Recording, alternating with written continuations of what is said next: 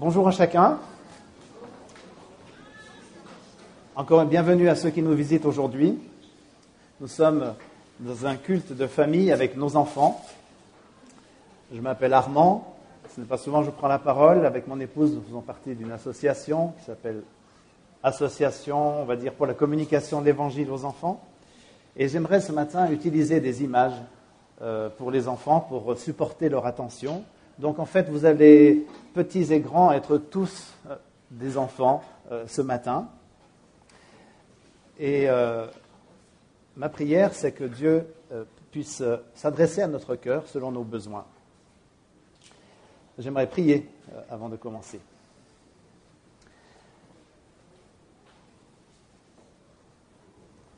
Seigneur, tu as dit un jour que l'homme ne vivra pas de pain seulement, mais de toute parole qui vient de toi. Tu connais nos cœurs. Viens nous nourrir ce matin. Approche-toi de nous selon nos besoins. Amen. Alors Noël, c'est un moment passionnant pour les enfants. J'en ai quelques-uns ici. Je ne sais pas où sont cachés tous les autres. Vous pouvez venir ici, les enfants, parce que là, en traversale, vous allez avoir un peu de peine à regarder.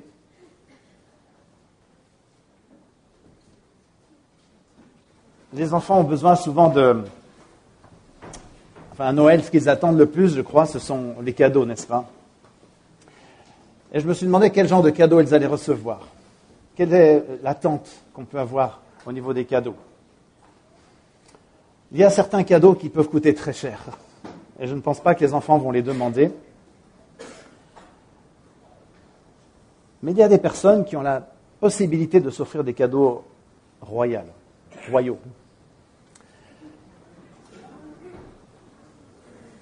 Je ne sais pas si vous pouvez estimer le prix de cette montre de luxe. Au bas mot, les montres de cette gamme commencent à 5 000 €. Et celle-ci avoisine les 600 000 €. Et ça va bien au-delà. Elle est sertie de brillant. Vous imaginez combien elle est précieuse, n'est-ce pas? Et que celui qui la porte à son poignet va en prendre un soin tout particulier. Cette montre est assez extraordinaire. Et vous allez comprendre pourquoi je vous parle de cela ce matin. Elle contient un puzzle de 648 pièces de très haute précision, dont certaines sont faites uniquement pour cette montre-là. Cette montre qui a une immense valeur ne vaut rien à côté de qui tu es pour Dieu. Car tu es précieux pour Dieu à un tel point que cette montre n'est comme rien à côté de tes 10 puissance 14 cellules qui te composent aujourd'hui. Et si ce n'était que cela, mais tu vis par la puissance de Dieu. Si tu existes aujourd'hui, c'est parce que Dieu t'a créé. Et l'histoire de Noël vient dans ce contexte-là, d'un Dieu qui nous aime passionnément, d'un Dieu qui nous dit « tu es précieux pour moi, tu comptes, tu as de la valeur ». Mais il y a un petit souci. Imaginez maintenant que dans cette belle mécanique que nous voyons ici sur cette image, je mette un grain de sable. Que se passerait-il, les enfants, si on met un grain de sable dans cette belle horlogerie? Est-ce qu'elle va continuer de fonctionner normalement? Non, tu as raison. Elle va se gripper et s'arrêter. Et c'est là tout notre problème. Nous avons quelques grains de sable dans notre vie. Quelques grains de sable. La Bible nous raconte comment le grand horloger de notre vie a décidé de venir sur terre et résoudre notre problème majeur qui nous sépare de ce qu'il avait fait, de son plan magnifique qu'il avait mis en place au commencement. Je ne pourrais pas donc raconter toute la merveilleuse histoire de Noël, tout le plan rédempteur de Dieu, mais juste une petite partie. Et cette histoire commence très loin d'ici, dans Matthieu chapitre 2, Nous n'allons pas lire tous les textes. L'histoire se passe très loin d'ici, au Moyen-Orient, en Orient. Vous avez ici sous vos yeux une carte. Vous voyez où est la France, les enfants? Israël, de l'autre côté, là-bas? Notre histoire se passe ici au centre. Et c'est un lieu où il y a eu énormément d'histoire. C'est un lieu chargé d'histoire. En effet, de grands rois ont régné sur toute cette région. L'un d'eux s'appelait Nabuchodonosor, environ 600 ans avant Jésus-Christ. Et ce roi païen, idolâtre, cruel, a dit des paroles surprenantes un jour.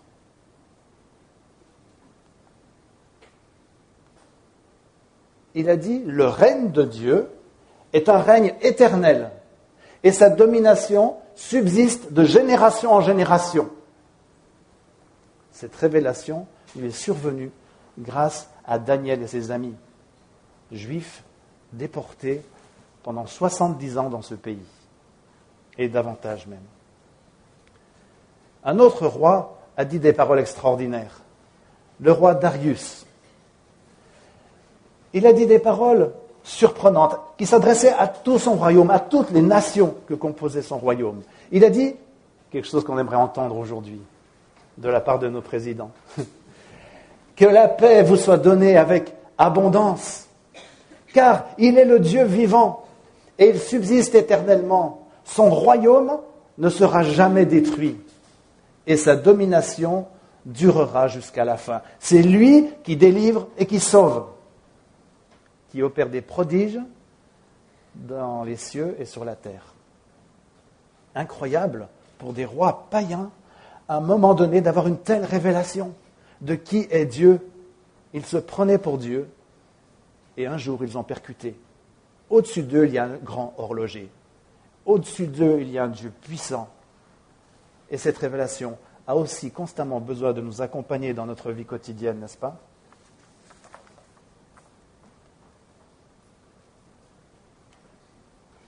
Un jour, ce grand horloger qui est Dieu a décidé de mettre son plan à exécution pour venir gérer ce problème mécanique que nous avons tous dans notre horlogerie. Et il donna un signal à des hommes que son plan était le moment. Je vais utiliser quelques images encore, mais j'aimerais rappeler cette parole un jour qui a été dite très très longtemps avant que Jésus vienne par un devin païen à qui Dieu a mis dans sa bouche des paroles surprenantes. Et ce païen devin a dit « Je le vois, mais non maintenant. Je le contemple, mais non de près. Un astre sort de Jacob, un sceptre s'élève d'Israël. Il règne en souverain. » Est-ce que c'est à cause de cette parole-là qu'un jour, bien longtemps après, des mages ont regardé le ciel, ont vu une nouvelle étoile, et pour eux, cette étoile a été le déclic.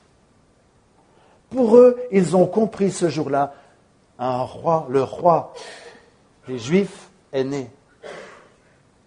La Bible ne nous raconte pas en détail ce qu'ils ont compris, comment leur foi s'est appuyée sur ce grand élan qui les a animés soudainement. Mais on sait que la foi vient de la parole de Dieu. Et que toute cette région en Orient où ils se trouvaient avait été habitée par le peuple d'Israël pendant 70 ans et davantage. Et que la parole de Dieu a pu y être répandue. Et que Nebuchadnezzar a dit des paroles incroyables. Darius aussi. Alors on pense que c'est sur cette base-là que ces mages ont réalisé en voyant ce signe dans le ciel que Dieu leur montrait, maintenant, le temps est venu de venir sur terre et d'accomplir le plan qui va sauver les hommes de la perdition. Alors j'imagine que ces savants, on pourrait les appeler des astronomes, parce qu'ils observaient le ciel. Beaucoup de cartes du ciel nous viennent des Chaldéens. Les premières cartes du ciel nous viennent des Chaldéens qui étaient des grands observateurs du ciel.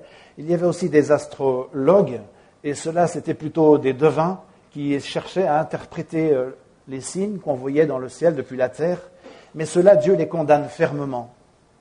Car toute astrologie est une offense à Dieu, capable de diriger nos vies par son esprit. Je crois que ces hommes étaient vraiment des astronomes, des gens cultivés de leur époque. Ils choisissent, à un moment donné, de faire ce grand voyage, d'aller adorer l'enfant qui vient de naître. C'est un immense voyage qui se présente à eux. Mais vous savez quoi ? Ils sont motivés. Ils sont désireux d'aller adorer cet enfant roi qui vient de naître. Ce n'est pas juste une pensée vague qui leur est venue à l'esprit. Tiens, une étoile, un roi est né en Israël. Je crois que ça s'appuyait vraiment sur une conviction profonde, une attente dans leur cœur d'un monde nouveau, d'un règne qui avait été annoncé par Darius, que la paix règne en abondance. Et chacun, dans nos vies aussi, nous sommes dans ce désir d'un règne de paix qui s'établisse pleinement. Alors nos savants décident de partir. Ils bougent. Ils vont quitter l'endroit de leur vie pour aller dans un autre endroit très éloigné, plus de 900 kilomètres à faire quand même, dont une partie dans le désert, qu'ils vont devoir même contourner. Et curieusement, ce grand voyage qu'ils vont faire peut nous rappeler quelqu'un qui l'a fait autrefois, qui s'appelle Abraham, et qui lui aussi attendait le fils de la promesse. Vous savez, s'ils quittaient leur pays et s'ils faisaient aussi ce voyage, ces mages, c'est parce qu'ils étaient dans cette espérance que le monde pouvait changer, qu'un nouveau règne allait s'établir. Je pense que dans leur pays, ce n'était pas mieux que chez nous.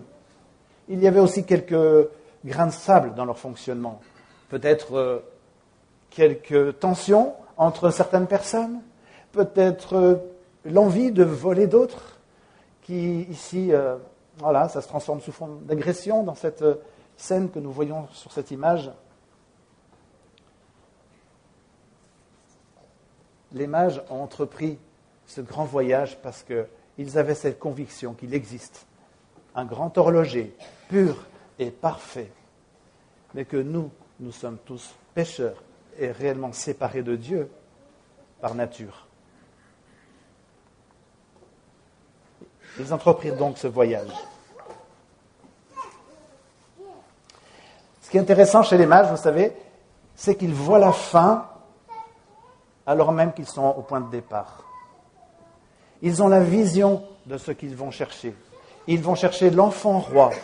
Et cet enfant roi, ils vont même décider de l'adorer. Ce qui nous laisse bien supposer qu'ils avaient une compréhension particulière parce qu'on n'adore pas un homme. On adore Dieu. Et cette pensée-là va les accompagner tout au long de leur voyage. Et cela me fait penser que dans notre vie chrétienne, dans les déserts que nous pouvons traverser, et même les enfants, ça leur arrive, la vision de la fin, la vision du règne de Christ peut nous fortifier et nous apporter le réconfort dont nous avons besoin jour après jour. Et quand cette vision s'en va, notre vie de nouveau semble vaine et inutile. Et toi qui es un enfant, rappelle-toi combien tu es précieux pour Dieu et qu'il a un grand plan pour ta vie. Peut-être tu es déjà entré dans ce plan où Dieu veut régner dans sa vie. Peut-être pas encore. En tout cas, nos savants firent ce voyage. Depuis Babylone, peut-être, en tout cas de cette région, ils contournèrent le terrible désert d'Arabie et arrivèrent en Israël. Et ils arrivèrent à la capitale, bien sûr. C'est là où, autrefois, de célèbres rois avaient vécu, notamment David, ou bien même Salomon, que la reine de Saba était venue visiter. Ils arrivent à Jérusalem. Et là, surprise. Alors qu'ils s'attendent à ce que tout le monde puisse leur dire où est ce roi des Juifs, aucune personne ne peut les informer. Personne ne sait où est ce roi. Un peu comme si vous alliez dans la rue ici et vous disiez qui est Jésus ? Quelle serait la réponse ? Beaucoup de gens disent « Écoutez, je ne connais pas, il n'habite pas ici, peut-être la rue voisine ?»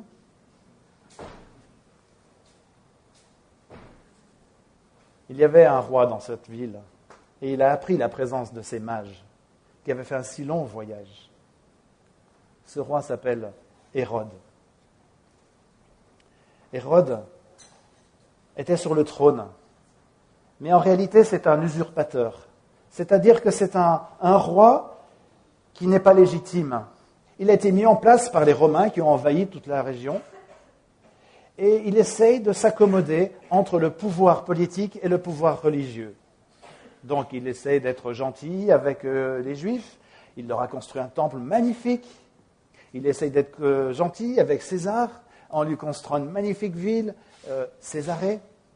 C'est un grand constructeur, Hérode, c'est quelqu'un d'intelligent, un bâtisseur, mais c'est quelqu'un de rusé, dans lequel Dieu ne règne pas.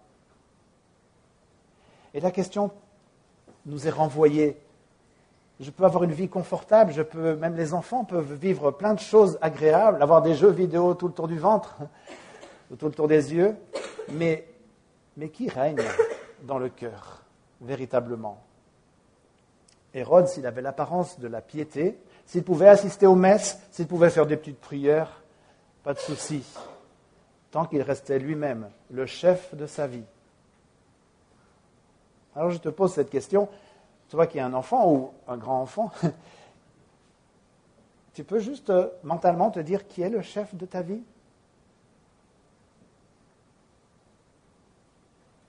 Hérode, ne sachant pas où était né l'enfant Jésus, a fait venir ses savants à lui. Et ces savants, ces conseillers, lui ont dit, écoute, c'est écrit dans la Bible, tout simplement.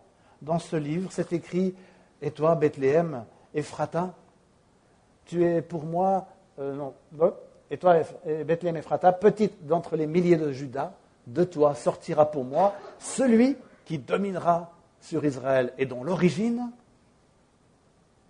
remonte aux temps anciens, au jour de l'éternité.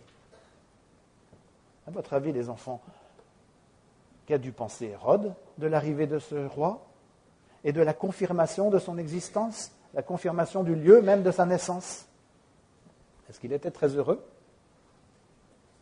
Non, pas du tout. Parce que pour l'instant, le roi, c'était lui, et il voulait bien gouverner encore. Tant qu'il pouvait dominer sur les autres, ça allait. Mais si un autre roi venait installer un autre règne, différent du sien, à l'opposé même du sien, il sentait une menace pour lui.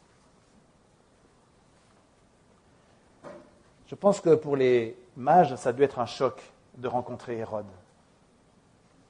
Et vous savez, dans le chemin de notre vie chrétienne, alors que nous cheminons dans cette perspective de marcher avec Jésus-Christ, se dresse souvent un Hérode, un autre roi qui vient menacer notre assurance. Et l'assurance de ces mages a pu être ébranlée un moment, alors qu'ils ne savaient pas encore où se trouvait ce roi. Qu'ils attendaient à Jérusalem et qu'il se trouvait dans une petite bourgade de Bethléem. Oui, sur le chemin de notre vie chrétienne, se dresse aussi Hérode encore, une sorte d'Hérode menaçant qui cherche à détruire encore ce que Dieu construit. Mais les mages ne se sont pas laissés décourager. Et même Hérode leur a dit, allez-y, j'irai aussi l'adorer après. Est-ce que c'était vraiment son intention? La suite de l'histoire nous montrera que l'intention profonde d'Hérode, sous une apparence très souriante, très cordiale, c'était de détruire cet enfant. Et comme il ne parvint pas, il détruisit tous les enfants de Bethléem qui avaient 2 ans et en dessous. La colère qui était en lui s'est révélée. Et sur le chemin de notre marche avec Jésus se révèle un Hérode puissant, redoutable, qui est ce grain de sable dans notre vie.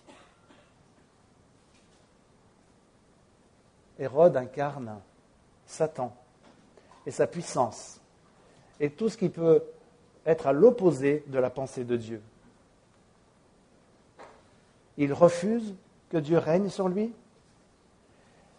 Ce qui compte pour lui, c'est moi, je et rien que moi. Tant que je peux dominer sur les autres, c'est bon. Et puis, tôt ou tard, son réflexe qui sortira, c'est la violence pour assurer sa position.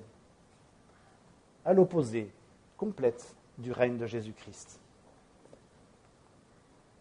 Dans notre vie aussi peut régner peut-être un Hérode. Si tu n'as pas encore accepté Jésus comme ton sauveur, alors Hérode doit avoir beaucoup de place dans ta vie et manifester plein de choses qui doivent être désobligeantes. Peut-être des paroles qui ne sont pas justes, des gestes qui ne sont pas justes, des pensées qui ne sont pas justes. Toutes ces choses ne sont pas désirées par Dieu dans nos vies, qui nous a construits, qui nous a fabriqués comme une horloge magnifique. Et Dieu va être obligé de changer toute notre mécanique. Dieu veut nous révéler la réalité de cette mécanique qui est dans notre vie, qui s'appelle le péché, et dont chacun, nous avons besoin d'être délivrés. Alors qu'il marchait sur le chemin de Bethléem, les mages ont été de nouveau dans une toute grande joie. Voici que l'étoile qu'ils avaient vue en Orient leur réapparut. Et la Bible nous dit qu'ils furent dans une immense joie. Ils sentaient qu'ils touchaient au but. Ils savaient que ce qu'ils avaient cru depuis le commencement n'était pas imaginaire, n'était pas un conte qui fait plaisir aux enfants, un petit Jésus dans une crèche pour bercer nos illusions.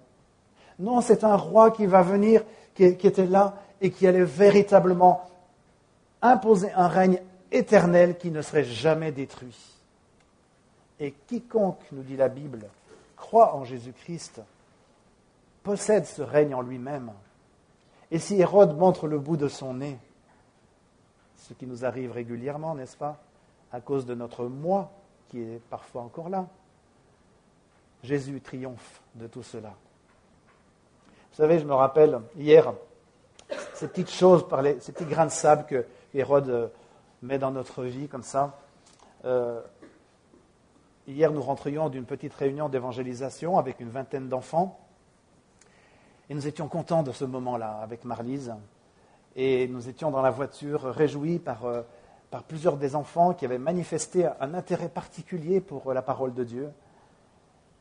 Et alors que nous roulions, voilà une magnifique Audi blanche, splendide, conduite par une personne venant de l'Orient, qui nous dépasse. Et Marlise me dit, dis donc, t'as vu cette voiture? Elle vient de Liechtenstein. Ah, je dis, attends, je regarde sa plaque, et franchement, je ne vois pas le L où il se trouve. Donc je dis à Marlise, mais je ne vois pas le L. Il est où? Mais si, il est à la plaque, là, tu ne vois pas? Ben non, mais je te dis, tu ne me crois pas? Et tout d'un coup, bizarre, la paix de Dieu commençait à s'envoler de nos cœurs. Bizarre. Ces petits trucs qui manifestent la puissance destructrice d'Hérode. Je lui dis, mais si, je te fais confiance, bien sûr. Je n'ai pas réussi à voir la plaque, désolé. Et la paix est revenue. Mais vous voyez, c'est ces petites choses dans la vie de nos enfants qui détruisent nos familles, qui peuvent aller jusqu'à détruire nos couples, si nous ne les traitons pas à partir du règne de Jésus-Christ. Lorsque les mages sont arrivés, ils avaient en eux cette pleine conviction que l'enfant qu'ils verraient allait grandir et établir un règne éternel, un règne de paix. Et en effet, lorsqu'ils entrèrent dans la maison où Jésus se trouvait, il n'était plus dans la crèche, puisque plusieurs mois avaient passé pour faire ce voyage, eh bien, ils virent Marie et l'enfant Jésus. Et j'imagine l'instant d'émotion qui a dû les saisir.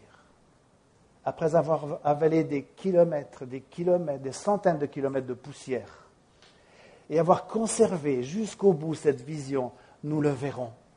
C'est vrai. J'imagine qu'ils ont dû rester bouche bée devant cet enfant. J'imagine que Marie leur a dit tout ce qu'elle avait pu savoir sur cet enfant. Qu'il était né de Dieu, qu'il venait par la puissance de Dieu sur la terre, qu'il allait établir son règne, que des bergers étaient déjà venus l'adorer, les gens les plus simples, et maintenant les gens les plus riches arrivaient. Jésus était pour tout le monde, tous ceux qui aiment la vérité, tous ceux qui aiment la justice, tous ceux qui comprennent que ces grains de sable qu'on a dans notre vie ont besoin d'être ôtés. Jésus, il est vraiment différent de tous les autres. Et j'aimerais qu'on se lève et qu'on lise ensemble ces paroles de Colossiens 1, versets 16 à 20. Et on pourrait insister sur les mots en jaune. Tout a été créé par Jésus et pour Jésus. Jésus est avant toute chose et toute chose subsiste en Jésus. Jésus est la tête du corps de l'Église. Jésus est le commencement, le premier-né d'entre les morts, afin d'être en tout le premier. Car Dieu a voulu faire habiter toute plénitude en Jésus. Il a voulu, par Jésus, réconcilier avec lui-même tout ce qui est sur la terre que ce qui est dans les cieux, en faisant la paix par Jésus, par le sang de sa croix. Prenez place. Oui, voilà l'enfant que les mages contemplaient. Et sans savoir pleinement toutes ces choses, ils en avaient déjà acquis une pleine conviction. Alors ils adorent Jésus. Et on ne fait cela qu'à un Dieu d'adorer. Et ils offrent les cadeaux qu'ils avaient préparés, car ils avaient préparé à l'avance, dans la pleine conviction qu'ils le verraient, des cadeaux magnifiques. L'or d'abord, c'est pour les rois. C'est ce qu'il y a de plus précieux.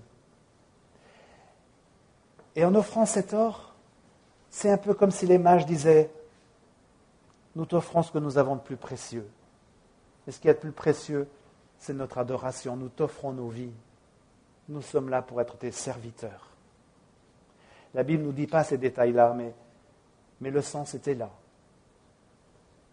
Il savait que Jésus serait roi et que son règne serait éternel.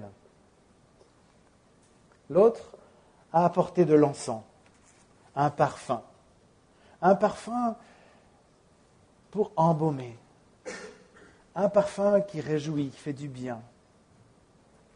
C'est un petit peu comme s'il disait, Jésus, ta vie va être tellement parfumée pour les gens autour de toi.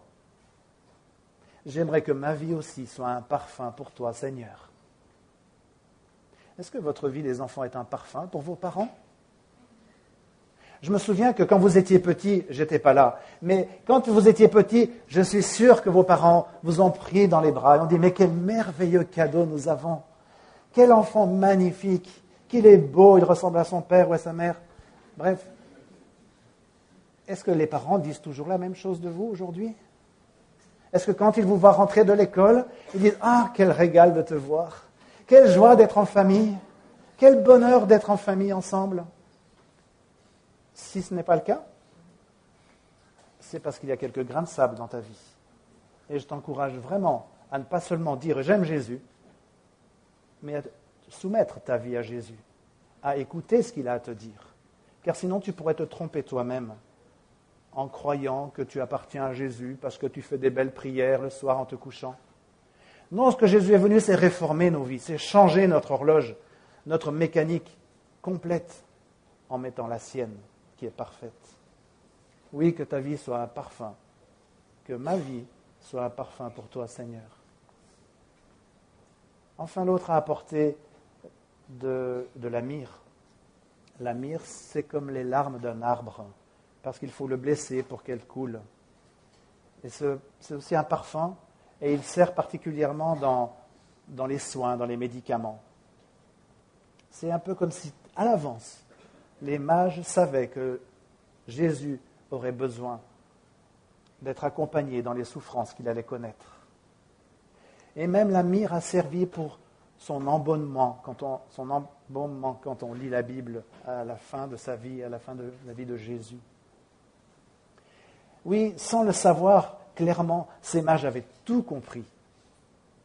Et il ne nous suffit pas d'avoir des grandes connaissances sur qui est Dieu. Il nous faut simplement avoir pris le fil rouge, le fil de la vérité, le fil de la justice. Et si à partir de là, tu suis ce fil, il va t'emmener jusqu'à Bethléem. Tu passeras de nouveau par Jérusalem, car Jérusalem, c'est là que Jésus a été crucifié 33 ans après. C'est là aussi qu'il est ressuscité, 3 jours après, et qu'il est vivant pour toujours, établissant son règne dans tous ceux qui croient en lui. Alors, pour terminer, j'aimerais te montrer ce visage. Ce visage émerveillé d'un enfant qui regarde son père et sa mère. C'est ce que tu étais quand tu regardais tes parents, quand tu étais petit. J'aimerais que ça continue. J'aimerais que les parents puissent continuer à regarder leurs enfants avec espérance, en les voyant grandir tels que Dieu voudrait qu'ils soient, en les accompagnant pour leur révéler le chemin de Bethléem, le chemin où on se met à genoux devant ce roi et on dit « Jésus, je ne peux pas marcher dans ton chemin, j'en suis incapable, mais toi, en moi, ce sera faisable. » Qui est le chef de ta vie? Quel est ton regard sur Jésus? Celui des mages émerveillés parce qu'ils avaient compris et saisi l'essentiel? Ou bien celui d'Hérode qui, lui, voulait régner et était destructeur? Alors, en conclusion, j'aimerais te rappeler combien tu es précieux pour Dieu. Dieu t'offre d'entrer dans son royaume. Si tu n'es pas encore entré, crois au Seigneur Jésus et tu seras sauvé. Accepte-le, dis-le lui clairement. Et si tu l'as déjà accepté comme ton sauveur, garde la vision. Souviens-toi qu'Hérode sera sur le chemin qui t'empêche d'accéder à une marche pleine avec Jésus. Mais Hérode est vaincu. Jésus a triomphé. Par sa mort et sa résurrection, Jésus nous a apporté une pleine réconciliation avec Dieu. Tout est réglé. Il faut simplement avoir un cœur désireux de se soumettre à ce Seigneur de gloire. Tu peux dire quelque chose comme cela, par exemple, si tu ne l'as jamais fait. « Seigneur Jésus, je te donne ma vie. Pardonne-moi tout ce qui est mal dans ta vie. Règne sur ma vie. Je veux être à ton écoute. » Et j'aimerais juste vous proposer une chose, quelque chose. Vous voyez, il y a un tableau Velleda ici, un tableau blanc. Eh bien, le royaume de Dieu, c'est le symbole de la pureté, c'est le symbole de la joie, de la patience, du don de soi. Eh bien, si tu le souhaites, si tu dis, oui, moi j'aime tellement Jésus, je suis dans son royaume, je crois en lui, viens écrire tout à l'heure ton nom, quand le culte sera terminé. Viens écrire ton prénom ici sur cette page. Et pour toi, ce sera un témoignage. Oui, j'aime Jésus, je veux qu'il règne sur ma vie. Peut-être ce sera la première fois que tu feras ce choix. Peut-être tu l'as déjà fait depuis longtemps. Mais Jésus veut continuer à te conserver cette vision de qui il est et combien tu es précieux à ses yeux. Amen. Nous allons terminer par la prière et puis par un chant.